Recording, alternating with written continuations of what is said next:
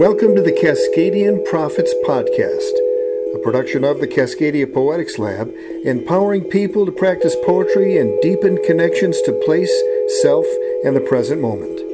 In 2011, I was asked by Radipalix magazine to interview several innovative Northwest poets. One of them was Carletta Carrington Wilson. From the Cascadia Poetics Lab archives from July 2011, we present an interview with poet Carletta Carrington Wilson. In the mid-20th century, innovative North American poets often had to turn to other traditions for inspiration. One of them was the Spanish concept of duende, described in a seminal essay by Federico Garcia Lorca. The notion that performers, writers included, imbued with duende, are the ones who give you chills because of their emotional intensity and authenticity. It may be what's lacking in most North American poets today, but the work of Carletta Carrington Wilson is filled with it. To quote her work, it is not impervious to centuries, the horrors of which have given us a graphic ground upon which has blood dropped head. Yes, death is present here, and racism certainly, which has lifted its ugly head significantly since the election of President Barack Obama. Carletta is a literary and visual artist whose poems and fiction have appeared in Cimarron Review, Beyond the Frontier, Black Poetry for the 21st Century, Obsidian 3, the Seattle Review, the Raven Chronicles, Uncommon Waters, Women Write About Fishing, and Seattle Poets and Photographers, a Millennium Reflection, among others. An alumna of Hedgebrook Writers Retreat and former participant in the Jack Straw Writers Program, her work is centered around this Earth's real and imagined histories, image and image-making, and the shaping of sound out of silence. Carletta, welcome. Thank you. What first drew you to poetry? Well, what a question. I don't know if it's a matter of what drew me to poetry or that poetry drew me. Do you understand that? I do understand. Poetry drew me. Poetry shaped me. And in some way, I guess you could call it a kind of a calling. It was or continues to be an escapable form for me. I cannot remove myself from it. Not that I would want to, frankly. But I find that in order to express certain ideas and feelings, poetry is, at this point, the only medium by which I can do that. So, in other words, it chose you, not the other way around. Exactly. Right. What I'm trying to do is get a picture of, was it a young girl in Philadelphia who, you were in the library or in a, seventh grade class, or do you remember the first moment? I don't, but it's interesting that you asked that, Paul, because actually I was writing these poems in elementary school. So obviously I was captivated by poetry then. How or why? But I guess I could say, actually, my mother sang to us a lot. She told lots of stories. Now, why that didn't translate more into prose, I don't know. But I have always, my earliest memories are of reading poetry in elementary school. In Philadelphia? In Philadelphia. Yeah. We mentioned your work is centered around this Earth's real and imagined histories. Now, that means a lot of different things to different people. So what does it mean to you exactly? Well, I think, and actually I see that in two different ways. People create history. And there's a history that you can find, particularly because my work at this point in time deals a lot with language and meaning. So if you have the mechanism to create a history, that history sort of lays over these other histories that may not be, people might not have the capability of, let's say, broadcasting them or putting them in a form. So I'm basically talking about, let's say, oral history and written history. Histories that, you might be able to go to a library and find shelf upon shelf of books about a particular subject. But there are also histories that aren't on that shelf. So the notion that history is written by the victors of the wars is yes, you is can something say present, that. right? Yeah. And the notion of Diane de Prima's, which comes out of Charles Olson, history is a living weapon in your hand. Oh, that's a good way right? to say it. So that and it's up to the poets to write the histories. So you find that as something that's central to your practice. Is that accurate? Yes. Can you give us an example? Of written and unwritten history, or history that is known and unknown? Yeah, exactly. Okay. Well, actually, the image that informs my work, or let's say that has informed my work for some years now, is the history of an unknown woman. A woman, let me back up here. I am a student of slavery, and a student in particular of the West African slave trade, but now am a student of the history of slavery in the world, which still, as you may be well aware, still exists, people enslaving one another. And so I was curious, after reading all of these accounts of the explorers or people who had gone to the continent of Africa and described what they have seen. There are even previously enslaved Africans who went to Europe, England, let's say in this case, began to write in the English language and then told their story of capture. But if you go back, you do not find the story told by a woman.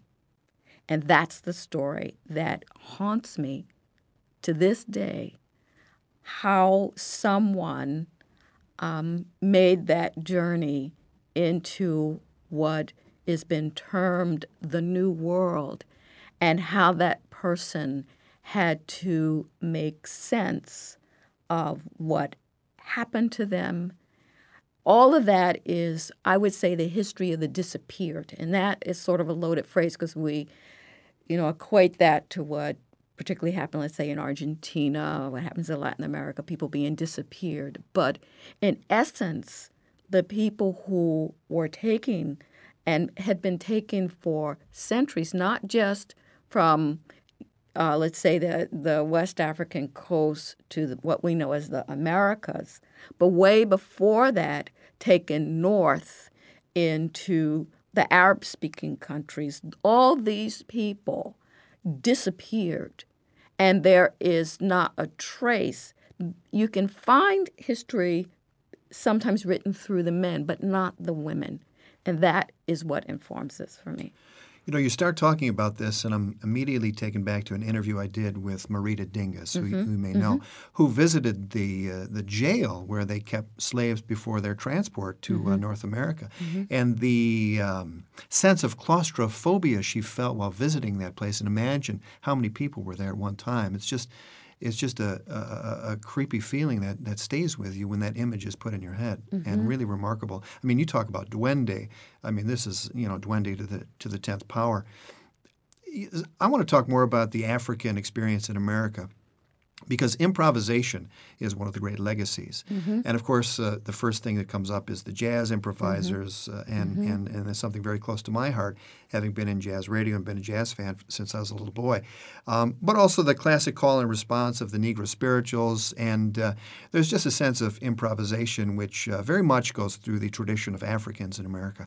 How does it inform your work? Well, that's a good question. I am also I would say a student of jazz, of that highly complex musical language, which I have to say exists nowhere else.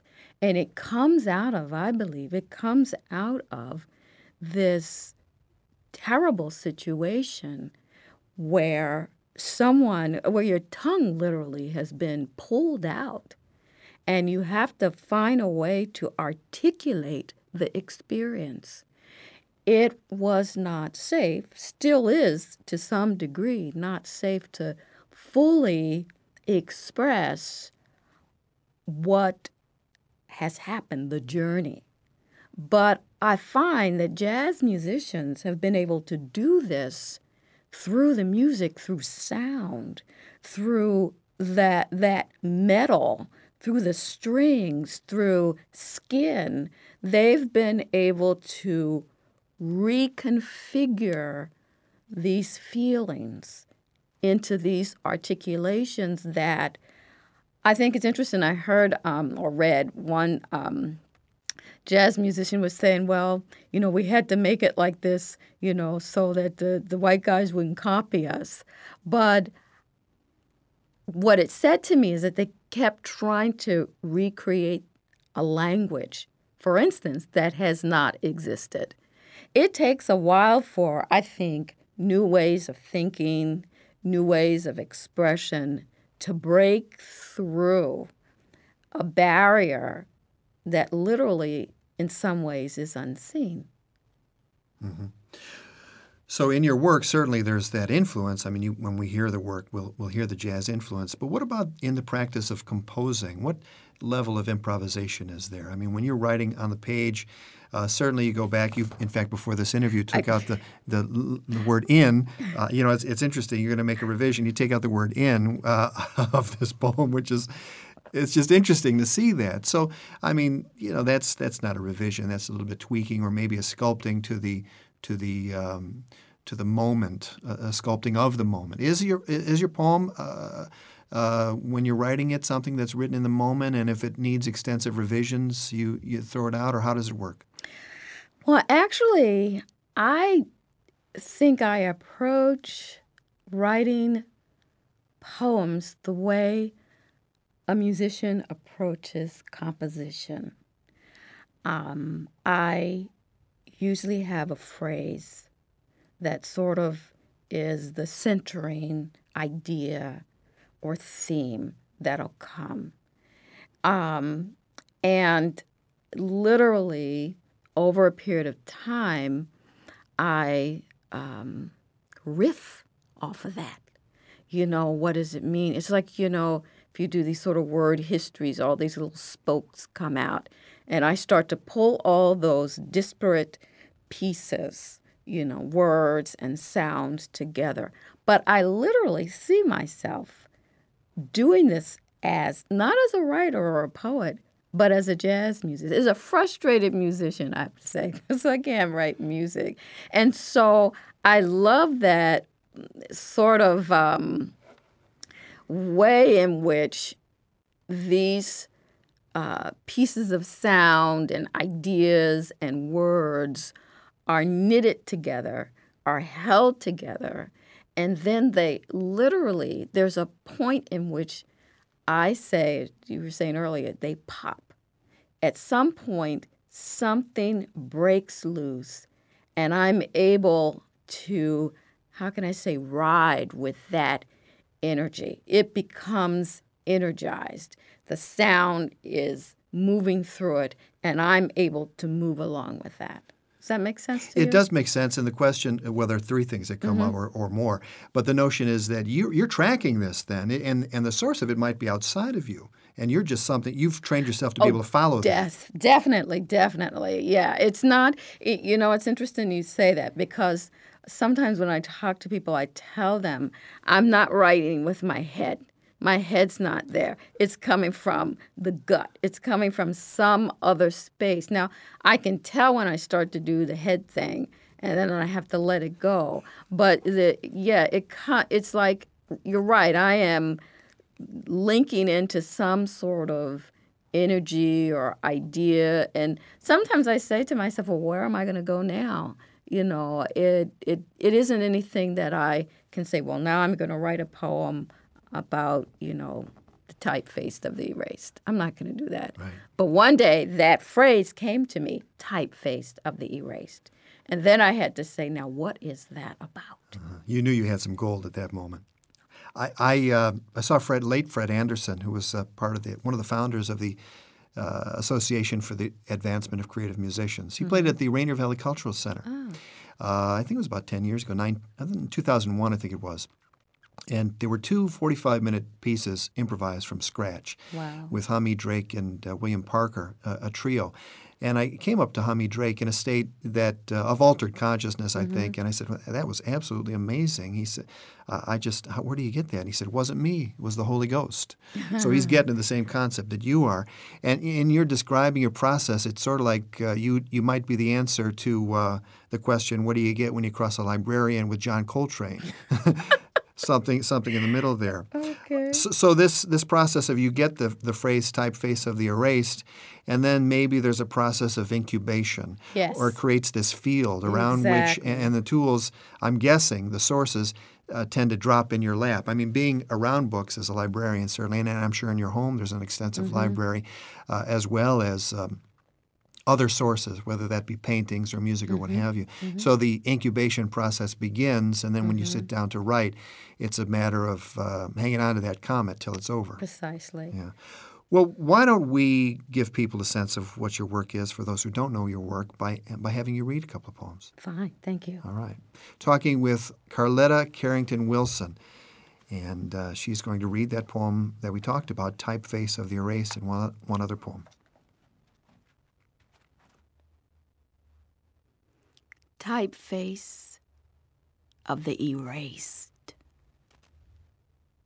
Ardent imprints of 100,000 characters and more are leafing through leaves, turning tales in unpaginated flourishes, along cloth-faced breaks of a letter, the book-bound become unfound, unbound by a book block's signature lock.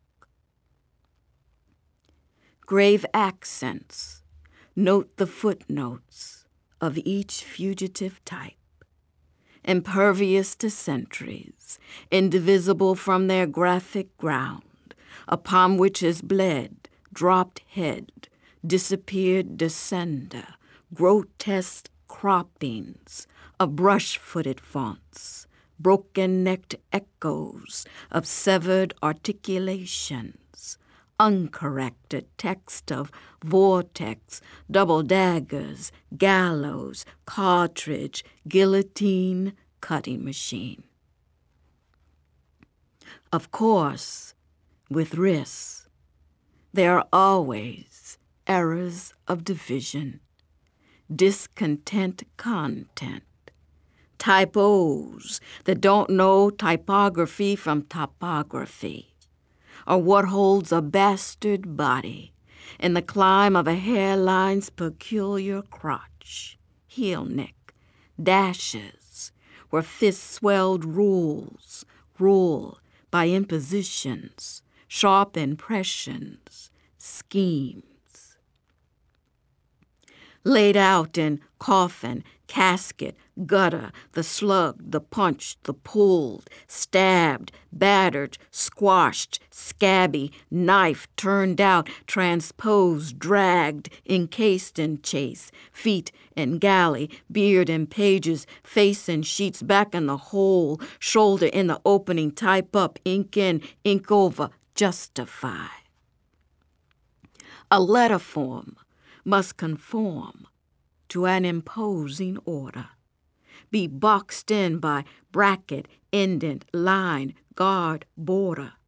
The type designer must head up, drive out, keep in, bank on, display, bind. The living language into perfectly decomposed rows of canebrake font face, tobacco type, ship subscript, cotton corpus, rice rotunda, salt Gothic, caravan cursive, skeleton antique. A text of breaths ghostly gathering has come and gone on a ship of authorship.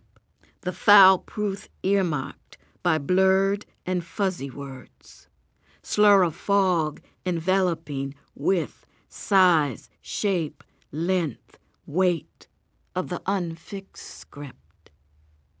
Yet, machine boys make ready, set titling fonts, depth of strike, and the style of the house correct, die stamp, drop shadows, do up the dirty proof on a dinky sheet, divide, drag, draw, bleed, choke, crease, cut the line, cut in, cut off, cut down, cut up, cut back, cut out, set text and teeth of cog with sweepings and clerical errors. Draw crossbars along a spine. Register a running headline in Lucida blackletter. Night of the monotype is a 10-point body put to bed amid fox, elephant, donkey, turkey, duckfoot, dog ears, worm, slug, waygoose, goatskin, sheepskin, dragon's blood, flies.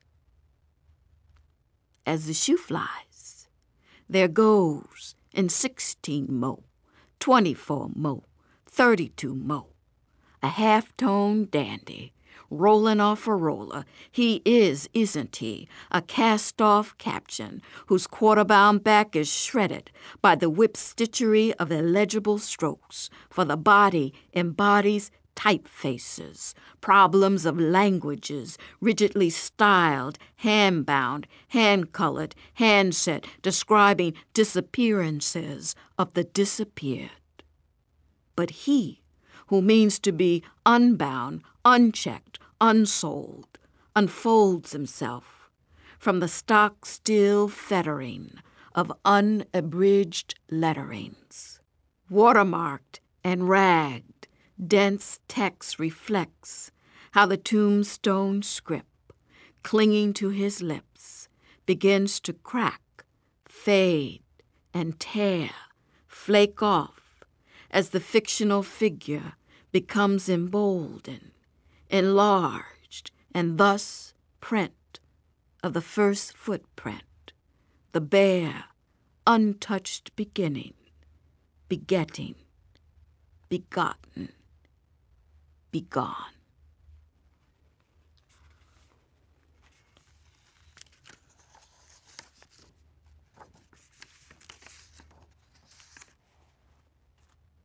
For the listener, in the following poem, whenever you hear the word I, it is spelled E-Y-E.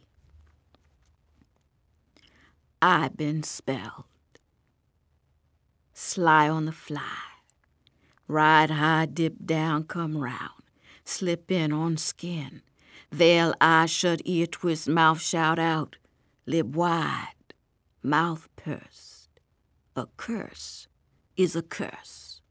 Spell in, spell are, spell is, spell be on me.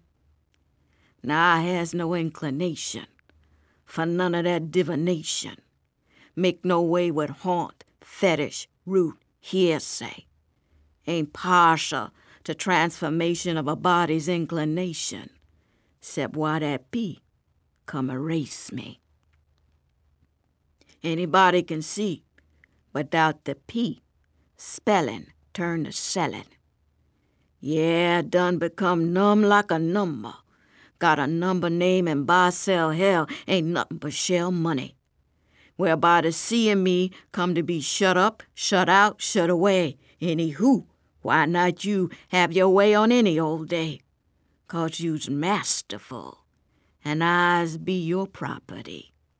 Got to put me in a place, stay in that place, tied alive to a somebody I cannot see. If I belong to you, don't you belong to me? Who is you? Who do done did the A-E-I-O-U on me? Your cells is all up in my skin. How as I come to be possessed by excess? Occupied by eyes, I fight, I like, can't stand being chained to a chain of names. Heard 'em shout, heard 'em say what they would and would not pay on that day. I was collapsed by syntax, a presence of absence. Was it true when they say I owe you and not the other way round? I read signs, count on nothing. Letters be my fetters, numbers nail my cell. Spelling keep me busy as it be. I is somebody's busybody. No protection from a spell's projection. Did you do, have you done, get it done? Is I, will I forever be nothing but a property? I is misspelled, bewitched by which way to be. I got carried to miscarried, took from mistook, taken over by mistaken, left bereft by misforsaken. If I thinks, I gets confused by how I am used. Start to think on what my eye does, did, do, done see.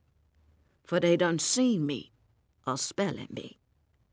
A A, a B, a C, a D, line 'em up just like that. Forwards to back, pick 'em up, put 'em in a row. Now, I knows about rows. How to plant, pick, grow. You can grow a letter, make your own crop, but you better plant 'em right. When you plant 'em right, you're saying something. Everybody lined up like a letter. Every word has got to be heard and spelled on out. So I says to me, if I could spell, maybe I could spell these spells out of me. Take a fire knife L to fell the tale of that untold whole.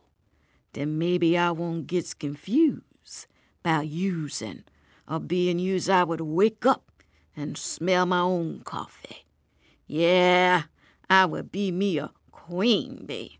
Queen bee of me. Now, won't that be a thing for a body to see? I just might turn back to my old used to be me. Yeah, I would spell it like it is. I's bees buzzing, cousin. Would be one humming bee spelling out SDINGER. Who out there? Yes, you all misspelled I. There you be, swole up shut. Shut up, shut out, and shut away from that day's doings. Yeah, I gonna wake up smelling coffee. Gonna sip on it a while, child. Think about how each letter gonna come and go. Well, I just might be me a black sea.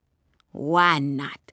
Why not unravel the plot? See into the sea that done capture up the eye in me. Gonna have to hold that old used to be me. Along for a time.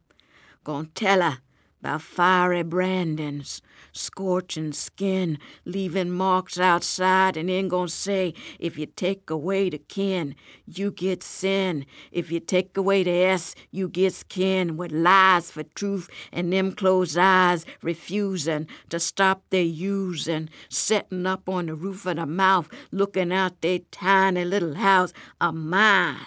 Ain't nothing but an attic full of dusty old trunks full of locked up letters. Somebody done tied and cast aside, left alone like in an abandoned home.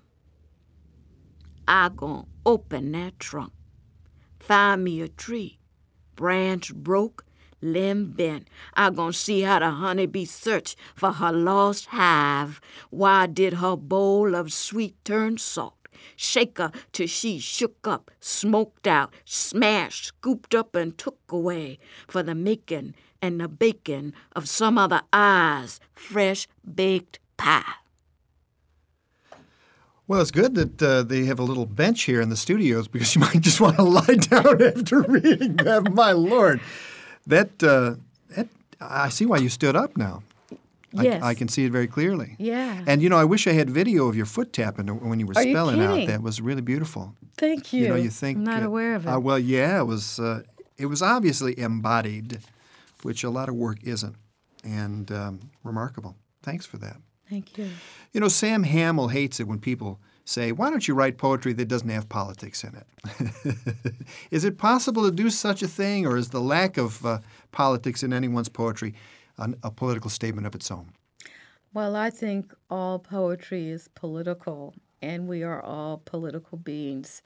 We may choose not to describe ourselves that way, but it's literally impossible to be on one side or the other without stating your quote unquote position. Yeah. Some of the politics or content that I get out of the poems that you read is how language is used to control in some cases. The deadness of a language that's removed from the body, which obviously, we were just talking about how your work is embodied. Charles Olson has a great line about closed verse. He calls it that verse which print bread.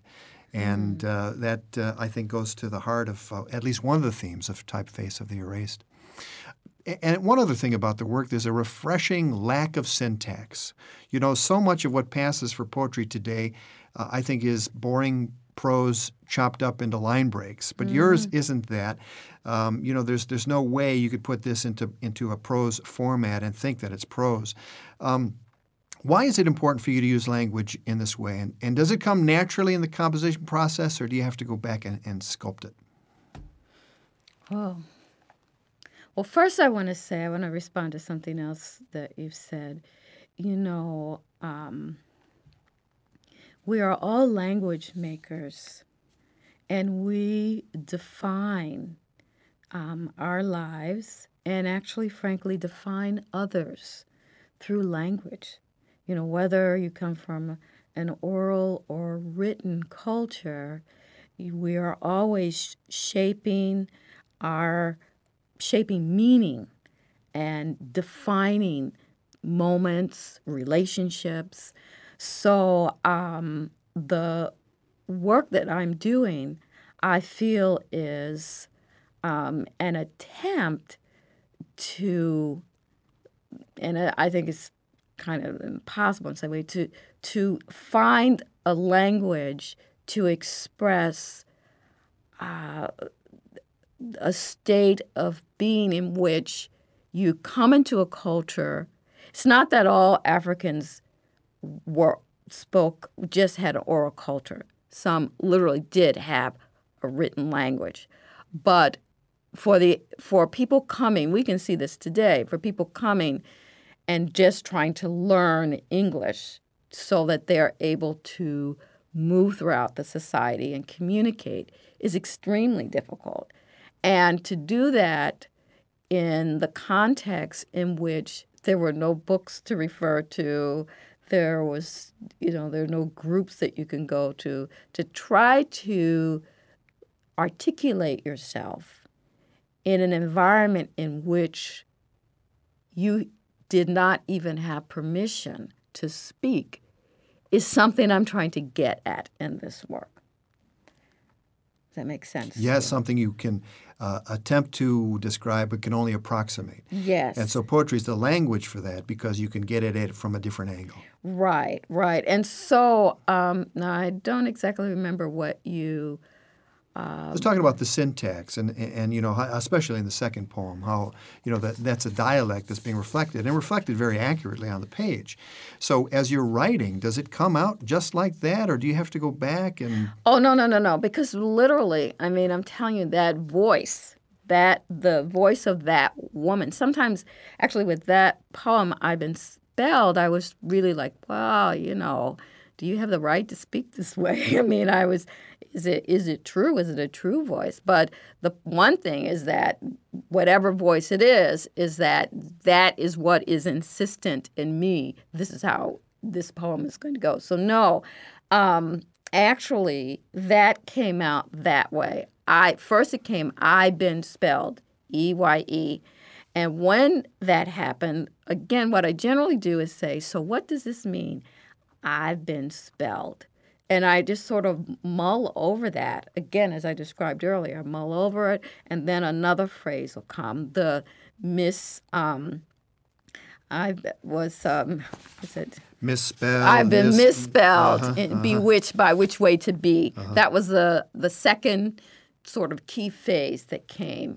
And when you really think about the idea that is, of course, you can say the sort of idea of being able to spell and this history that humans have of the whole thing of witchcraft and being put under a spell. Those are the two core ideas in that poem. So you're saying the poem is a reception. It is a transcription of the voice that you hear. Well, yes. Although I have to say this, which is kind of, we're only doing 2 poems here, but this is what I would call a suite. And I'm sure you get it when you sort of get on a theme and, I start to do language. So once that was apparent to me, that I was really working with this whole idea of language, these poems, these pieces come, but I'm drawing on, it's sort of not fallow ground. They all are related in some way. That's why I chose Typeface of the Erased with I've Been Spelled. They all are interrelated. Once you're in, or I should say, once I'm in that kind of field. Right. Once I'm there, lots of stuff pops up. Lots of stuff pops up. All the ideas may not be executed.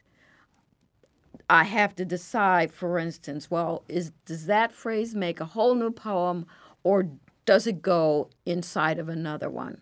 But it's really based on having done a tremendous amount of reading and research. Of course. So and it comes through. It comes after that. And I feel that once you have given yourself a foundation, then all this other stuff bubbles up out of it. Right. The foundation being the sources, being the life that you live as a reader, as an artist, as a person having this experience. You're talking about serial poems. And, yes. and I want to talk more about that. But I do want to mention that when we talk about that passage, misspelled, missed this, missed that, and I can't find it exactly. Mistaken by misfirst. There it is. Misspelled and what have you. MISS spelled. So there's the female again because you're saying miss. So people have to really look at the page to get – and I think I had it perfect because I was looking at the text and seeing you in the corner of my eye and seeing your tapping your foot. So really the experience is to be able to hear you in person and have that full experience. But to get back to the notion of serial poems, I think this is really – part of the tradition of being a West Coast poet. You look at Jack Spicer, who, by the way, is rumored to have said, as his dying words, "My vocabulary did this to me." So is what you're talking about exactly, talking about language. And there was another part after that, but that's the salient part. People like Robin Blazer, Image Nations, his part of his serial poem, and his book at the end of his life, the whole book of his poems, coming out, The Holy Forest. It's really one serial poem. Nate Mackey, who uses Dogon cosmology, Song of Yandumbulu. So does it mean anything to you to be a West Coast poet? Absolutely. I think we were talking about this earlier, but I find even as Seattle becomes more urbanized and dense, you're still close to the natural world in a way that you cannot be on the East Coast, for instance, where I come from in Philadelphia, even though I did grow up close to one of the major parks, Fairmount Park, I think that informed my love of nature. But in Seattle, you're right there. Just a few weeks ago, it was the lowest tide of the summer. And I went over there to Golden Gardens. And you could walk basically almost a mile out into what's called now the Sailor's Sea. The sound was changed. And there were starfish that were like crayon purple. There were the sea anemones, the sea cucumbers. There were the jellyfish. And for the first time I saw 6 heron all together just slurping up the poor fish who were stuck on the sandbar. It's showtime. But the thing is, I just relished that.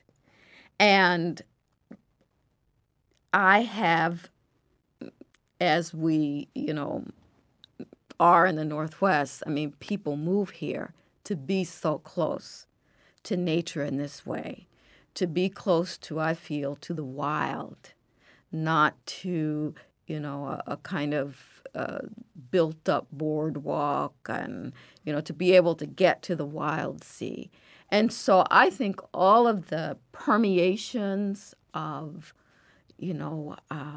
the land still reside in a strong way in the Pacific Northwest. I think that's why people are here, fight to the best ability to keep overloading the natural world. And so, yes, if that makes me a West Coast poet, then I'll gladly be one.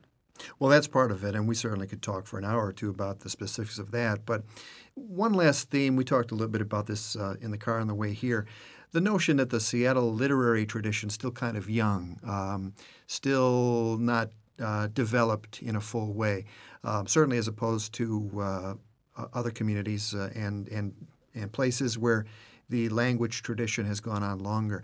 Now, the funny thing about it is we talked about the painters were able to achieve a level of mastery that the literary community hasn't yet, Toby, Graves, et cetera. Mm-hmm. What do you think that is about Seattle's literary tradition? Well, I think, and in fact, in Seattle, there's these different communities of writers and poets. But, the best thing about Seattle, which I've said to many a person, is that you can work here. You can be very internal in this city, and it's all right.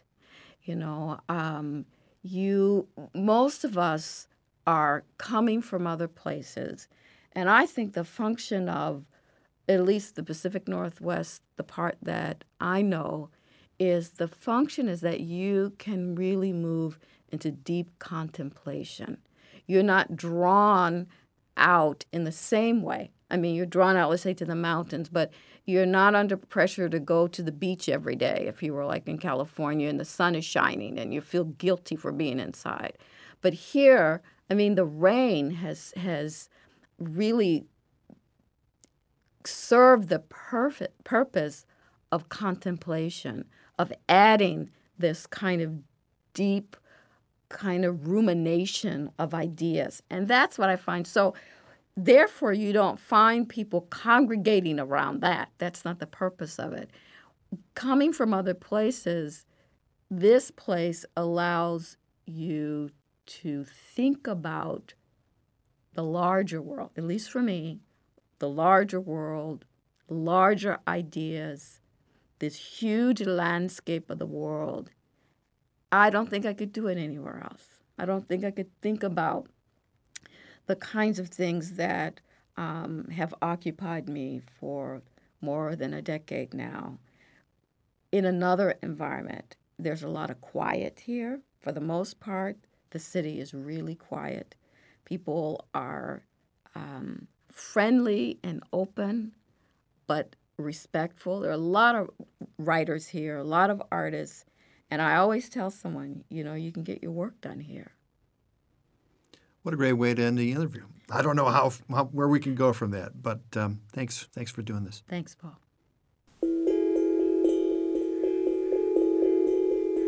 Cascadian Prophets is a project of the Cascadia Poetics Lab in Seattle, Washington.